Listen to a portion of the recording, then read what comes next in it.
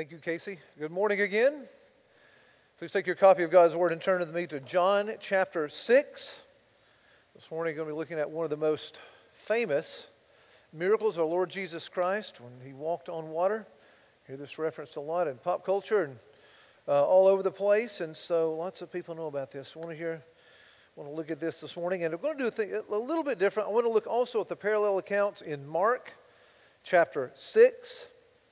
Verses 45 to 52, I think I may read that as well. And then Matthew 14, 22 to 33, we'll look at that a bit later as far as application goes, because I think that's how we interpret, the best way to interpret the Bible, interpret Scripture. And so we're going to look at all three of those parallel accounts this morning and see what this means.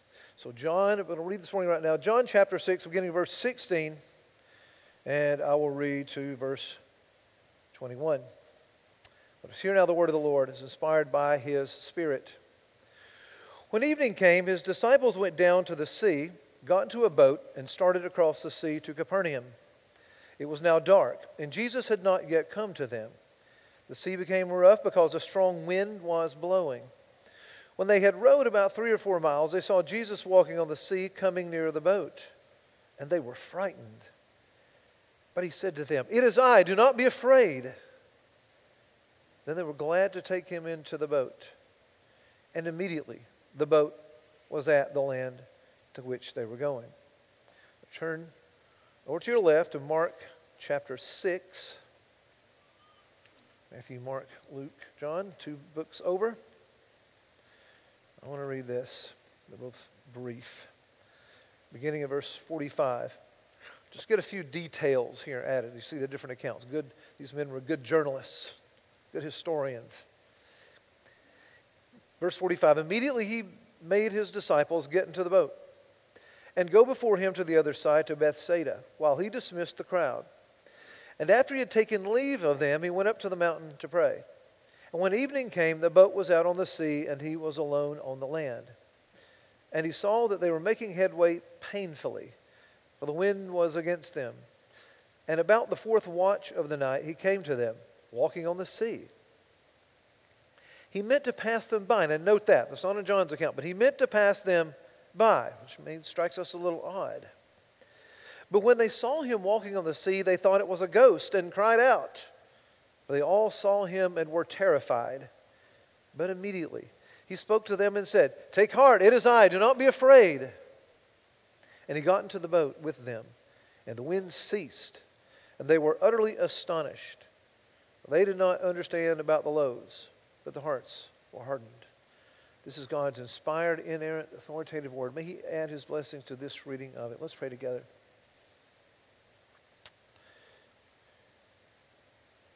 Father, we thank You for Your word.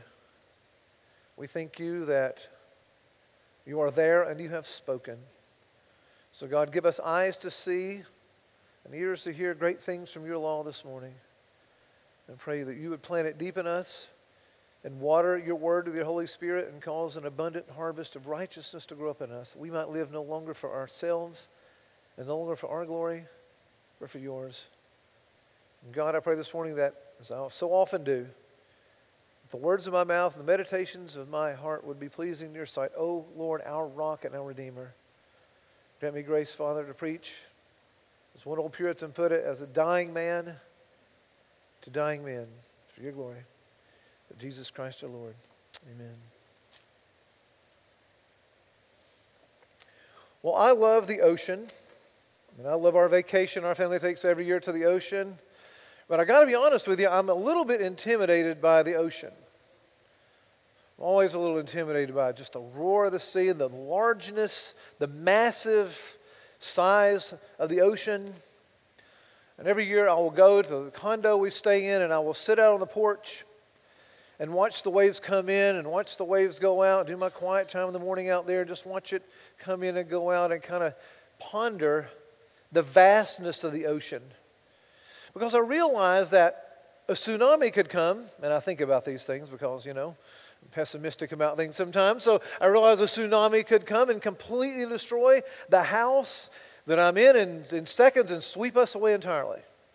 That could happen. Usually doesn't, thankfully. Never has before. We need water, don't we, to sustain life. I usually have it up here with me. I don't today.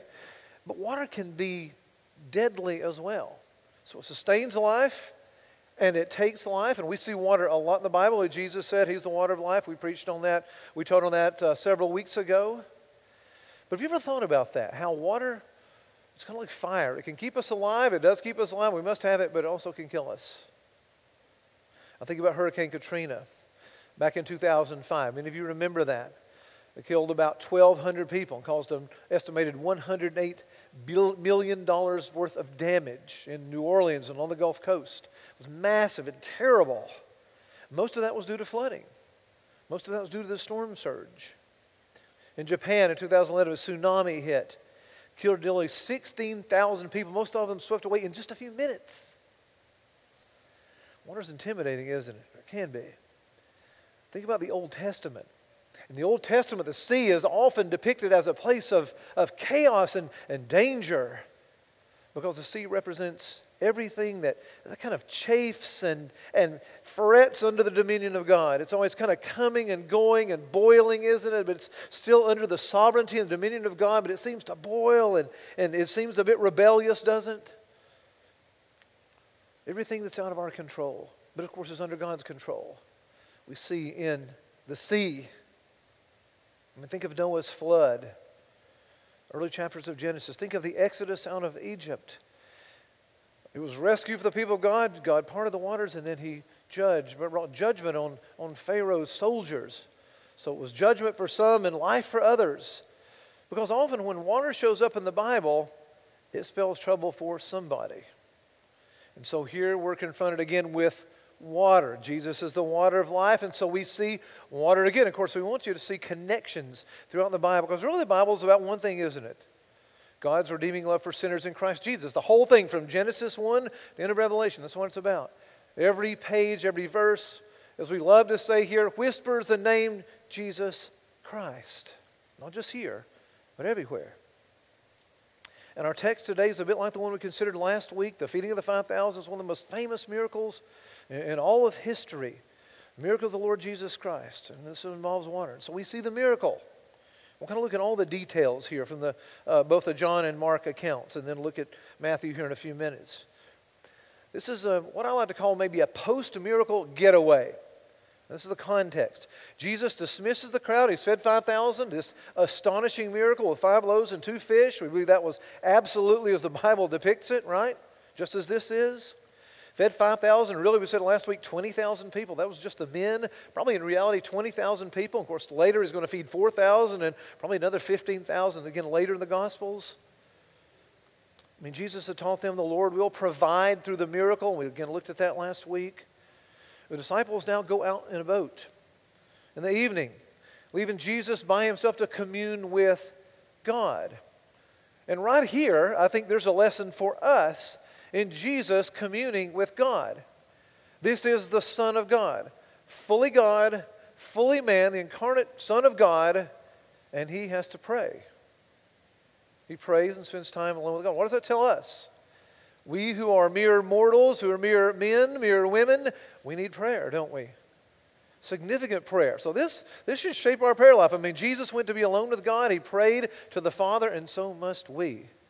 How's your prayer life? Now, this isn't a sermon about prayer, but I want to convict us right off the bat here, because the Scripture does this, don't it? Does it not? I mean, Jesus prayed frequently. If he needed it, oh, how much more should we be compelled to pray? How much do you pray in a given day, a given week, a given month? Do you just go to him as kind of fire insurance when, well, I need a big one here. You know, you see this in the movies. It's the man upstairs, right? I need a big favor. They run to God when something's wrong, when life hits the fan. But Jesus prayed without ceasing. We're to pray without ceasing. So there's a lesson for that. So here we go. We'll pray another sermon for another time. But we read they're rowing hard against the wind. There's kind of a storm moving in here. A windstorm on the Sea of Galilee. The mountains and the valleys that surround the Sea of Galilee direct these strong winds that trigger often dangerous windstorms, especially late in the evening. And this is late in the evening, maybe mid-evening. And they're there after the cleanup, the feeding of the multitudes, on the way to Bethsaida, which is just a short distance away when this windstorm hits, and they're being blown off course Imagine how fearful this is, as scared of water as I am. Man, I'd be freaking out right now. And they're, of course, probably freaking out right now. And evidently they've been rowing for several hours, so probably tired. I mean, John 6:19 says they rowed for maybe 3 or 4 miles, and this tells us how fierce the winds were. There's a sense of fear surrounding this story. You kind of get this, don't you? In the narrative, in both of those narratives, also in Matthew, just a sense of, he builds the tension here, the sense of fear. I mean, creation can intimidate us sometimes, can't it? Just like it does me when I sit out and look at the ocean. I mean, my family, as you know, lived in Birmingham, Alabama a few years ago. We narrowly escaped one of the largest tornadoes in U.S. history. I actually saw that tornado from our front yard. Of course, you know, like a good hillbilly, what do you do when there's a tornado? Well, you go outside so you can see it, right? You'll see later I've got a lot in common with Peter. I said, man, I got to see this and get some pictures. Get a video. Wish I had a video. I don't. But, man, it was intimidating. And creation, God's creation, intimidates us sometimes, doesn't it? But Jesus saw their struggle just like he does. He's watching over them just like he watches over us. And that's one of the lessons here. We're going to get to that, though. I'm getting ahead of myself. But this is the miracle, too. I mean, there's several miles from them, and so he saw their struggle in the storm. And what does he do? He comes walking on the water. And it's just the way the gospel writers communicate this, it's very matter of fact, right? He comes to them walking on the water. This happens all the time, right? No. I mean, imagine this. In Mark 6, he says he meant to pass them by. That seemed a little odd. So I want to explore that a little bit. I mean, only Mark adds this line. He meant to, so he's going out to rescue him, and he wants to pass them by. Of course, Jesus is God. He knows what's going to happen. He's ordained what's going to happen. I think what he's telling in that little detail is that Jesus made himself a theophany. It's like an appearance of God, the Old Testament, a theophany. That's what he's making himself here. I mean, God appeared to Moses, and what did God do? He hides Moses in the cleft of the rock so he can see his hind parts when he moves by, because no one can see God and live. I think that's what Jesus is doing here. I mean, the glory of God bursts through him in the shroud of humanity, and this is manifest to his disciples. Man, would you love to have seen this? See, you get just a glimpse of his divine glory in the shroud of humanity and human flesh. He manifests this to his disciples. And I think this is why he spoke to them and said what he did about this. And they thought they saw what? A ghost. And I don't blame them. They were terrified. Mark 6:49 and 50 tells us this. They assumed that only a weightless ghost could walk on water, right? I mean, people, they're heavy. No matter if you're light or heavy, you sink in water.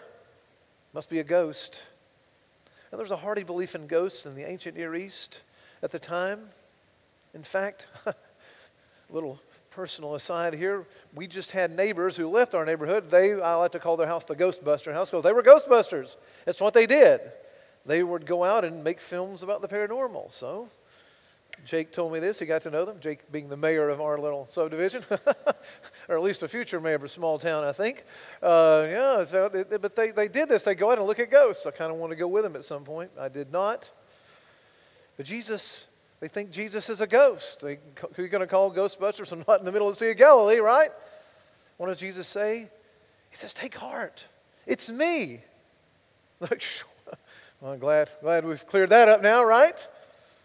Do not be afraid. And these are very important words.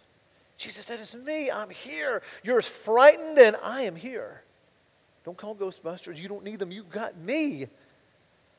And this is the same word used in the Old Testament when God confronted Moses and said, I am. Who are you? He said, who should I tell Pharaoh you are? And he said, I am who I am. He's claiming deity here. I am here. I am who I am is here. God is here. He's all you need. He'll say, you don't need Ghostbusters. You got me. I think this is a theophany. And it's why he's letting them see something, just a glimpse of his glory. I mean, this phrase he uses would have been familiar to the Jewish audience from Moses' encounter, the encounter with God in the burning bush. It's an appearance of God. It's something only God can do. And we'll get to see this someday. Don't we look forward to that? He says, don't be afraid. And how do they react? Well, they didn't recognize him. They thought he was a ghost. Why did they not recognize him? Well, I doubt they were expecting to see him or anyone else for that matter walking on the water. And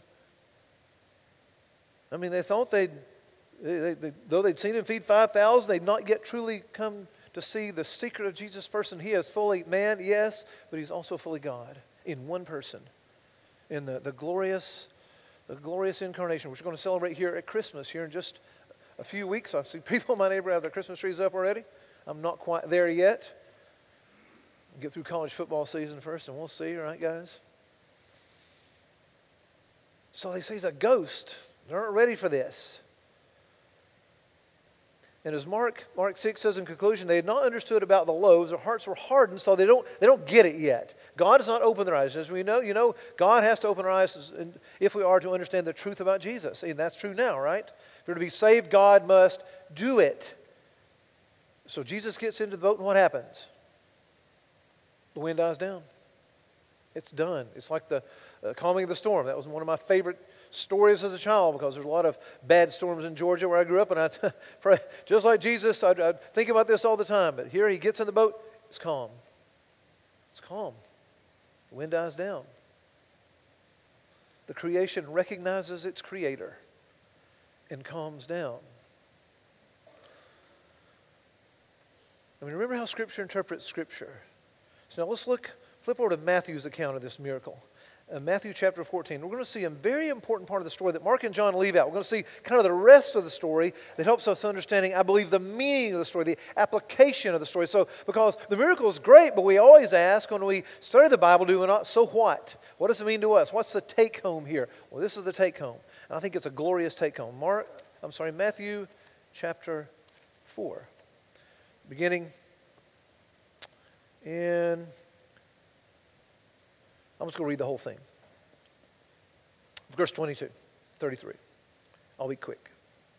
Immediately he made the disciples get into the boat and go before him to the other side while he dismissed the crowds. And after he dismissed the crowds, he went up on the mountain by himself to pray. When evening came, he was there alone. But the boat by this time was a long way from the land. Okay, here's our context. Beaten by the waves, for the wind was against him. It was the fourth watch of the night, probably 3 o'clock in the morning, something like that, when he came to them walking on the sea. But when the disciples saw him walking on the sea, they were terrified and said, "It is a ghost!" And they cried out in fear.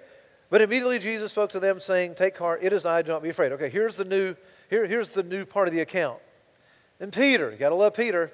Peter answered him, "Lord, if it's you, command me to come to you on the water." Peter, you got a storm brewing here. Peter wants to get out of the boat, right? You got a ghost coming here, and he wants to go to the ghost. Got to love that guy. And so Jesus said, "Come." Right? It's like what he says every Sunday. The invitation is always come. Come. If you're here today and you don't know Jesus Christ as your Lord and Savior, the invitation is come. Come to him. For forgiveness of your sins, your only hope for eternal life. Come. Jesus says, come. So Peter got out of the boat and walked on the water and came to Jesus. But when he saw the wind, he was afraid and beginning to sink. He cried out, "Lord, save me!" Jesus immediately reached out his hand and took a hold of him, saying to him, "Oh, you of little faith, why do you doubt?" I mean, he's fed the 5,000, he's walked on the water, and he's got little faith. Why do you doubt? When they got into the boat, the wind ceased. And those in the boat worshiped him. Now, underline this. Those in the boat worshiped him, saying, "Truly you are the Son of God." Now, underscore that. We're going to come back to it. They worshiped him. Don't miss that. It's little details. It's very important in Scripture. Truly you are the Son of God. Don't miss that confession of faith, a profession of faith right there. This is a major part of helping us understand the miracle. I mean, look what Peter does. He sees the Lord amid the storm. He does exactly what he expects a rational man to do. He gets out of the boat. It's in the water. I like it. Another account says he was stripped for work and he jumps in the water, puts on his clothes, jumps in the water, right? Put your clothes on, get in the water. Makes a lot of sense. So he gets out of the boat. "Lord, if it's you, command me to come to you." And Jesus said, "Come." Boy, if you're here this morning, do you realize, and you're a Christian, you realize you've heard the Lord say, "Come"? He's spoken to your heart and said, "Come," and you came. Just like Peter came. If you're in Christ, you came. If you're not in Christ, you've not come. You need to come. We want you to come today. Today's the day of salvation. So come. So Peter got out of the boat and walked on the water and came to Jesus. Imagine that. He walks on the water. How cool is that? Man, I want to show all my friends. I mean, I love to ski. I grew up skiing, but, I'd get out of the boat and put my skis on. If you ski, this, you get out and start putting them on. I'd be worried. I'd always think about this and might probably make a joke about it. How the need to walk on water. I wasn't walking on water. Peter is. So was Peter showing great faith or great foolishness here in getting out of the boat? Well, Spurgeon, and far be it from me to disagree with our dear brother Spurgeon believed that Peter was out of line to make this request. He said, what did Peter want with walking on the water? Spurgeon suggested that his name Peter, which of course means rock, might have warned him that he would, like a stone, sink to the bottom of the sea. So Spurgeon said, this is foolish. This is a fool's errand.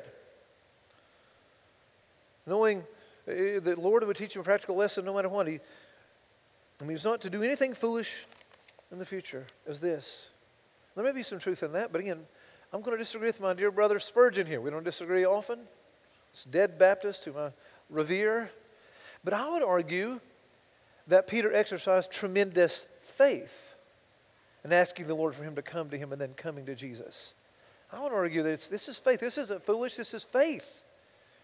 It's like a paratrooper taking the parachute. My dad was a paratrooper. Take the parachute and jump. Man, is that a leap of faith? You're 7,000 or 8,000 feet above there. You jump out of a cargo plane, a perfectly good airplane. Man, that takes faith, doesn't it? This thing's going to open. I think that's kind of what this is. In the same way Peter was trusting in Jesus at first, trust-ish, to keep him from sinking. I think he's showing genuine faith, weak though it was. Peter believed the figure he saw in the water was Jesus, that Jesus had the power to keep him upright, keep him from sinking to the bottom, hold him up, as long as he walked toward Jesus, as long as he kept his eyes on Jesus. That's the lesson. As long as he kept his eyes on Jesus, he didn't sink. Think about that. He comes and as long as he kept his eyes on him, he was safe. But he turned his eyes away, what happened? When he got his eyes on the storm and on the waves, on the raging sea, he began to sink. Takes his eyes off Jesus. But when he saw the wind, he was afraid and beginning to sink. He cried out, Lord, save me. His faith wavered in the face of the big waves. Now, we shouldn't criticize Peter or be quick to criticize him like Pharisees, right? Because it should be easy for us to sympathize with him here. He's not in the bathtub. He's in the middle of the Sea of Galilee, the raging sea. These waves are probably 5 or 6 feet tall. Remember what I said earlier about the creation being powerful, the ocean powerful and intimidating? But isn't that exactly what we do when the waters in our lives grow rough? We begin to take our eyes off Jesus and look for other solutions, practical solutions. And friends, there is nothing more practical than God's Word and Jesus, right? The theology, who Jesus is and what He came to do and all these things. Nothing more practical. And yet we want real solutions. I had a man tell me once, we were talking about the Bible, and he said, I know that's great, and I love those answers. That's spiritual stuff, but I need some real answers. I'm saying this is real answers. Real answers, right? What does Jesus do? He rescues him. He hears Peter's cry for help, the cry of his son, the cry of one of his children, and he immediately reached out and took him, holding him by the hand, saying, "Oh, you of little faith, why did you doubt?" But he rescues him nonetheless.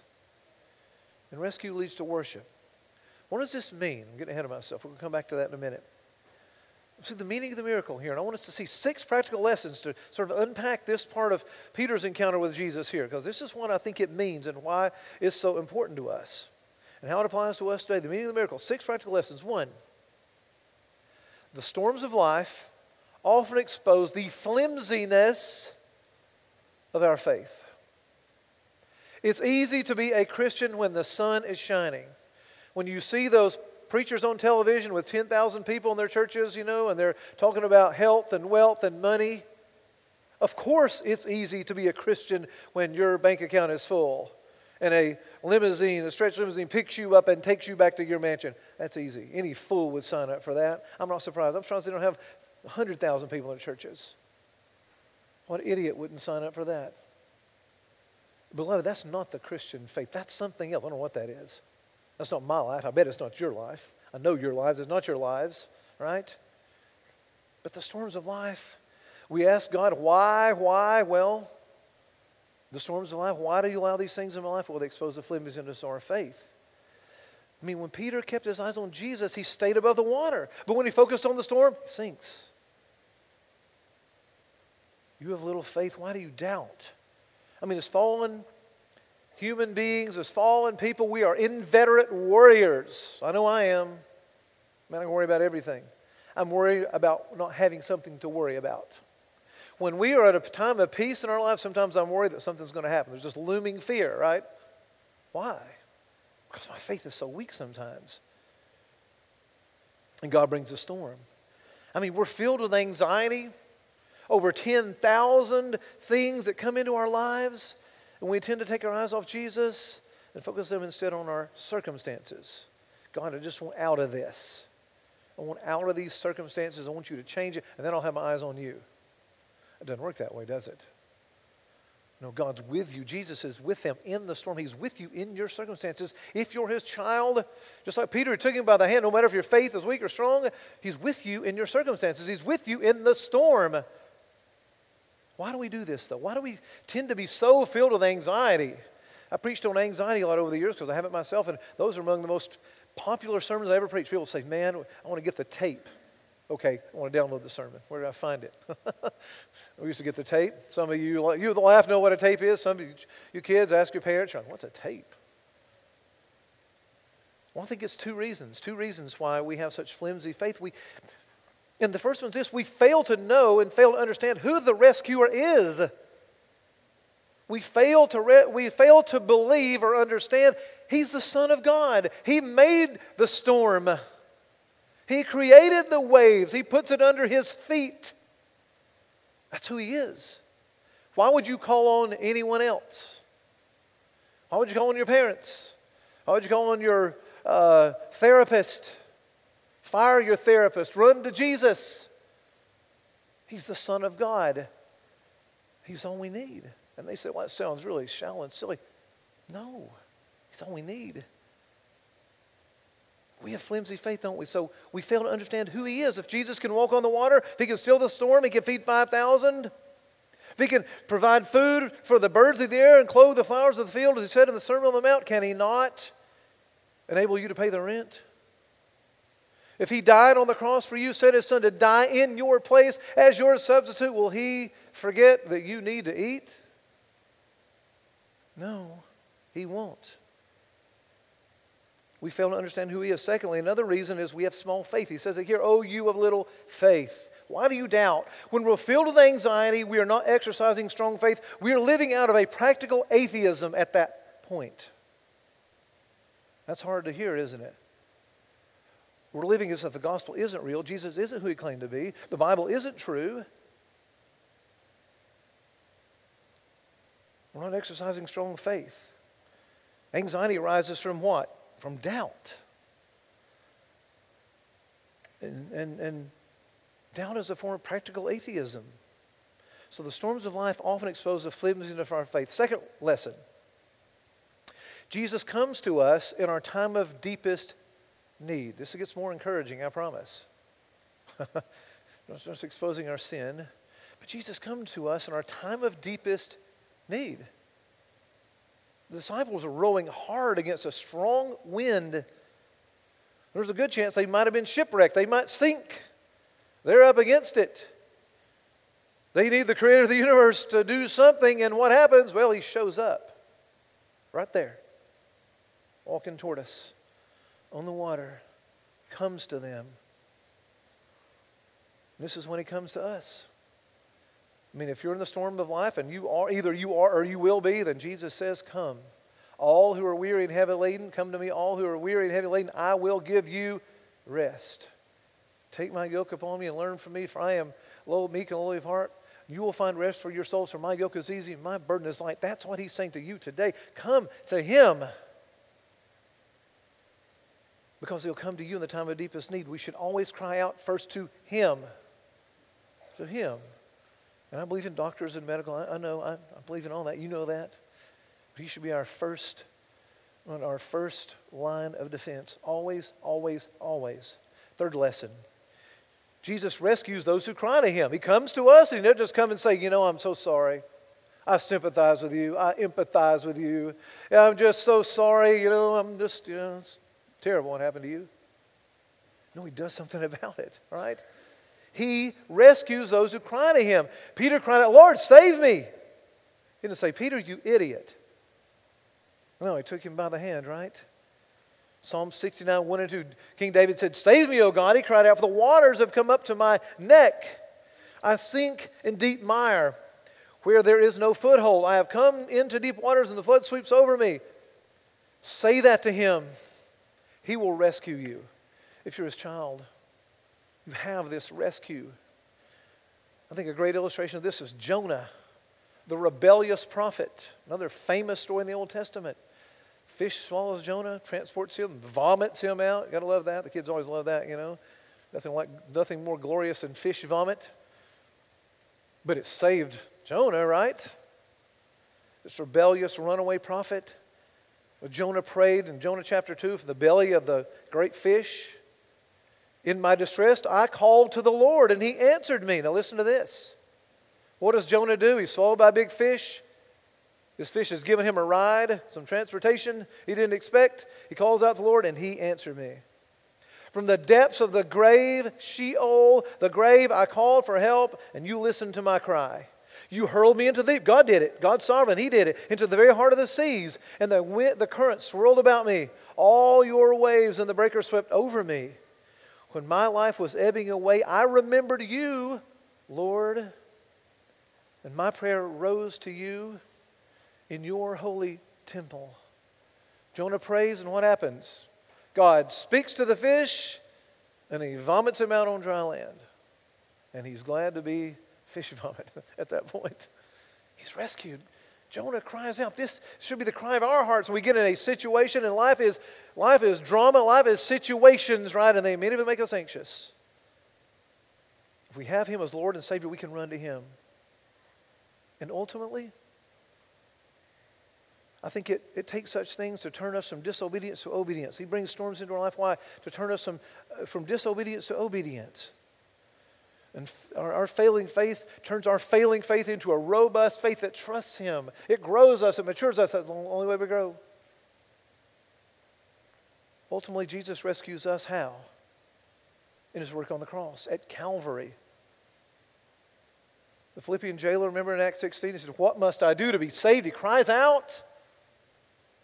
When we cry out to Jesus in repentance and faith in who he is and what he did at Calvary, he comes to us. And he rescues us fully and finally from our sins and from death. He defeated death by coming out of the grave on the third day, right? The resurrection, that first Easter. That's how he ultimately rescues us. Recall what we read in John 6:37 last week. He said, if any man comes to me, what? I will no wise, to use the old King James, I learned it in the old King James, I will no wise cast him out. I will not cast him out. You come to me, I won't cast him out. No one cries out to Jesus and says, save me, he doesn't save. No one. As the old hymn writer puts it, Jesus stands ready to save you, full of pity, joined with power. He's got the pity, he pities you, and he's got the power to save you. He pities you in your sin and facing death and facing his wrath, his judgment at the end of time, but he has the power to save you. That's the ultimate rescue, isn't it? Fourth lesson this teaches us. With Jesus as our rescuer, we do not have to fear or be anxious. And boy, am I ever preaching to myself here. You don't have to fear or be anxious. We can have what I commend to my family all the time as a holy composure in life, no matter what we face. Because Jesus calmed the storm, he's put chaos and danger under his feet. You see that? Under his feet. He's walking on the water. The chaos is literally under his feet.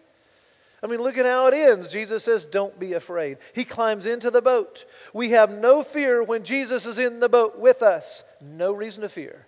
If you're in Christ, you have no reason to fear. If you're outside of Christ, you'd better be very fearful, because there is a judgment, a payday someday coming at the end of time. Flee to him today for rescue. But when he's our rescuer, he's our Lord, we don't have to fear or be anxious. Why? Well, if you're his child, you are immortal until he calls you home. Psalm 145:16 says this. Where did I get this? I'll get it from Scripture. You're immortal. Until the day of your appointed death, you're immortal. You can't be killed. This means we don't have to live in fear. It means we don't have to make an idol out of safety like we do in America. Remember COVID? Remember how fearful we were? We made an idol out of safety. I think our leaders made an idol out of safety. I see that now. Oh boy, you got to watch the COVID numbers. It's been bad. It's bad for some people. We acknowledge that, but I mean, on the whole, But we made an idol out of safety. We idolize that here in our country, don't we? And we can too as Christians. We shouldn't. We must not. I mean, just as when he calmed the storm and walked on the water, Jesus, if you're in him, is in the boat. He's in you. In the power and the person of his Holy Spirit. Fifth lesson. Jesus rescues us in spite of our weak faith. Our weak faith, our faltering faith is not an impediment. Contrary to popular teaching and theology, it is not an impediment to Jesus' rescue of you. Why? Because none of us has strong faith like we should. It includes me. I preach this, study this. This is my whole life. And sometimes my faith is so weak it's disgusting to me, and it probably is to God. That's why I need his grace. But he rescues us in spite of that. I mean, the disciples, they were scared to death. I mean, Peter's faith wavered and he got into the ocean. The disciples' faith was often small. We see this in their walk with him, how small their faith was. And so it is with us. When Christ comes to us in our misery, we reject him because we do not believe he will come to our aid. I mean, we think he can help others, but he probably can't help me. I'm too sinful. I have too little faith. We might even reject his help when it comes because it does not come the way we expected or at the time we expected. You know, he rescues us in ways and at times, often at the 11th hour, that we would never imagine. He loves to do things the opposite of the way we think they ought to be done, right? He doesn't listen to us in his kind providence. I'm glad he doesn't. Doesn't do things in the way or at the time I think he should. Because I would do it like right up front so I don't have to be afraid. But when the storms brew and he comes and he rescues me, and man, I see his greatness and his goodness and his mercy in that, in spite of my weak faith. I mean, we push the way away far too often, the very hand that has come to rescue us, and he saves us anyway. Aren't you glad? Aren't you glad his mercy? Our sin is massive, but his mercy is more. We sing that here. We mean that. I mean, what grace and what mercy. Our sin is massive, but his mercy is more. Finally, sixth lesson. Trusting God in the storm leads to intimate worship and a deeper walk with him. This is why I had you underline that here at the end of Matthew's gospel, this account. And those in the boat worshipped him, verse 30, saying, "Truly you are the Son of God." You see that reaction? When Jesus got into the boat and the wind ceased, so worshipped him. He did what we're here this morning to do. They worshipped him. And they confessed, "You are the Son of God." They worshipped him. When we see Christ come and meet our needs in the middle of the storm, and this would not happen without the storm, we grow stronger. Our faith is increased. Sometimes we even take a step or two on the water, right? We get out of the boat. When we see the Son of God come and experience his mercy, Matthew tells us they worshipped. They worshipped. And they give him the proper title. You're the Son of God. They worship not just anybody, you, the Son of God, Son of Man. They worshipped him. Their lives moved toward a deeper commitment. That's what it took the storm to move their lives toward a deeper commitment, a more intimate relationship with their Lord. This is what storms do for the follower of Christ. They deepen their intimacy with him. And if you're outside of Christ and you don't understand anything and think, man, my life's just total chaos, no wonder. No wonder. You have no framework for understanding life and death and trouble. But for the Christians, it promotes worship. It deepens our intimacy with him. It reminds us that he is the Son of God when he does these great things, performs these great acts for us. Suffering brings us into a closer walk with Jesus. we go to Him. When we take our eyes off Him, sometimes we do, but He comes to us and takes us by the hand. If we're obedient to Christ, there will be many storms. Make no mistake. You know, there's a very real sense in which when you become a Christian, your troubles are just beginning. You say, well, boy, that's a real good advertisement for coming to Christ. Pastor, what's the matter with you? No. You have to count the cost. And I got to be honest with you. When because now you have a bunch of enemies who are gunning for you. You have the world, you have the flesh, you have the devil, and they all want to have you. You have this unholy trinity, and they want to have you. But you have Jesus, and He's in the boat, and you're being drawn to Him moment by moment in the middle of your situation in life and your location in life, in a deeper fellowship with Him through suffering, through these trials and temptations. And there will be danger and difficulty and weariness and exposure to the elements of life and anxiety and dread and sadness. We live in a fallen world. We live east of Eden. Let us not forget. There will be all these things in a fallen world. We will be open to what Kent Hughes calls the index of sorrows and stresses, which are unknown to one who's not committed to Christ. But we should take heart. Christ sees all and knows when we feel that we are alone and that no one seems to care. We're alone. He comes to us. He prays for us. Even while we're in the midst of the storms. Remember, He's at the right hand of the Father right now, this very morning, praying for you if you're in Christ, praying for me. I mean, think about that for a moment. Right now. Right now, if you're a believer in the Lord Jesus Christ, He's praying for you. Right now. Praying to the Father. Not the weak and tepid, half-hearted prayers that we pray. Outside of God's will, He's praying for you exactly what you need. And if you're in Christ, He's praying that you will stay and remain in Christ. You're persevering because He's praying for you. He's doing it right now. You don't know it, you may not feel it, but He is. What grace, what mercy. This is what Christ does for us. What do we have in Christ? We have everything we need. He comes to us in the middle of the storm, treading across the problems, the issues that blow through our lives, problems we think may be about to destroy us. This brings great blessing to us because we know God is in control. He's sovereign over every molecule and atom and subatomic particle. He's sovereign. It doesn't move. That is, having first tell it to move and ordained before the foundation of the world that it move. And we venture out into troubled waters. As we do that, we cling to Christ. We draw closer to Christ. We cling to Him, and we draw closer to Him as we witness His faithfulness to us as our comforter and our rescuer and our shield in the midst of trials and tribulations, in the midst of adversity. Jesus sees the struggle of His people, just like He did their struggles to row across the water. He sees it. And a little thing like water and no transportation is no barrier to Him coming to His people. And there's no barrier in Him coming to you.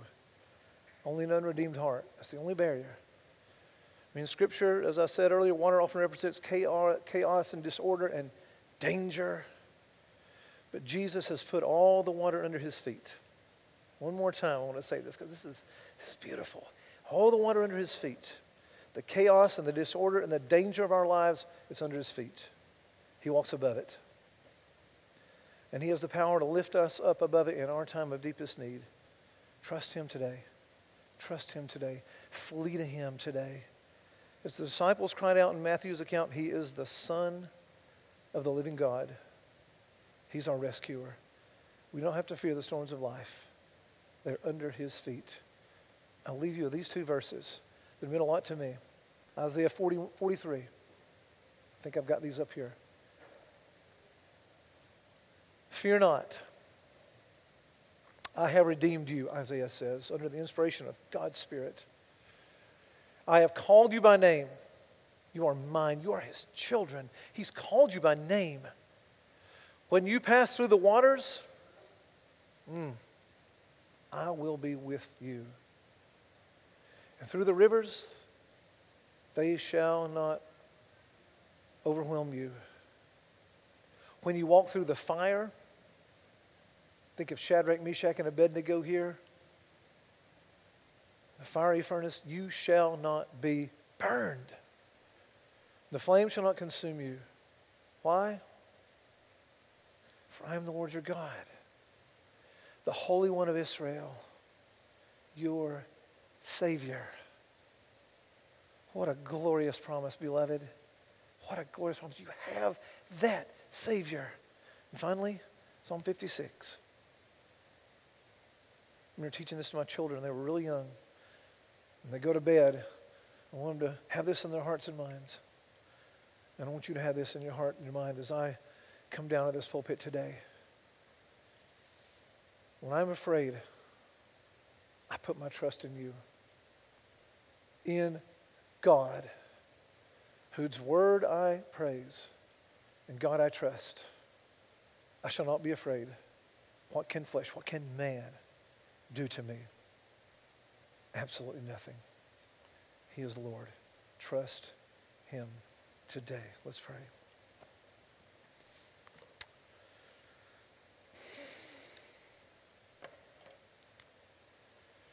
Father, we are a fearful and halting lot. And our faith is too often far too weak. Given the truthfulness of the glory that we have such a glorious Savior and Rescuer. Give us grace, O Lord, to trust you when the storms of life are at their most dangerous point, at their most frightening level. Come to us, give us grace to trust you more, knowing that we're your children and you're our God, and we have you as our shelter and our hiding place. Oh God, give us a strong faith and give us that holy composure when adversity comes, that our lives might shine before a watching world like a city set upon a hill, so that we are always ready to give an account for the hope that lies in us. When they ask with meekness and fear, do this, God, for your glory. Through Jesus Christ our Lord. Amen.